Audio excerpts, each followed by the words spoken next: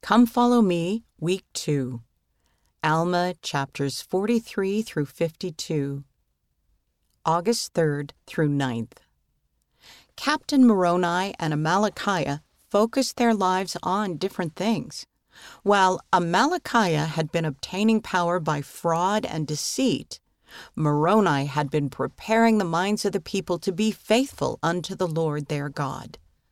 Alma, chapter 48, verse 7. What can we learn from the differences between Moroni and Amalickiah? Where is your focus? Moroni, number 1, was appointed by the chief judges and the voice of the people. Number 2, made his beliefs known with a loud voice and invited others to do good. His heart swelled with thanksgiving to his God.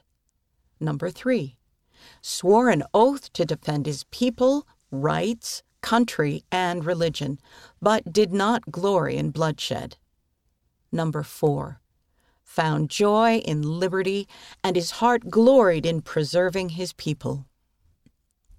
Amalickiah, number 1, sought to dethrone the king of the Lamanites and make himself king. 2, was a subtle man to do evil, and secretly laid his plan in his heart. He also cursed God. Number 3, stirred the Lamanites to anger to cause a war, and swore an oath to drink Moroni's blood. Number 4, fought to place others in bondage, and did care not for the blood of his people. Discussion. Moroni's focus was inspired by a better cause. Where do you place the focus in your life?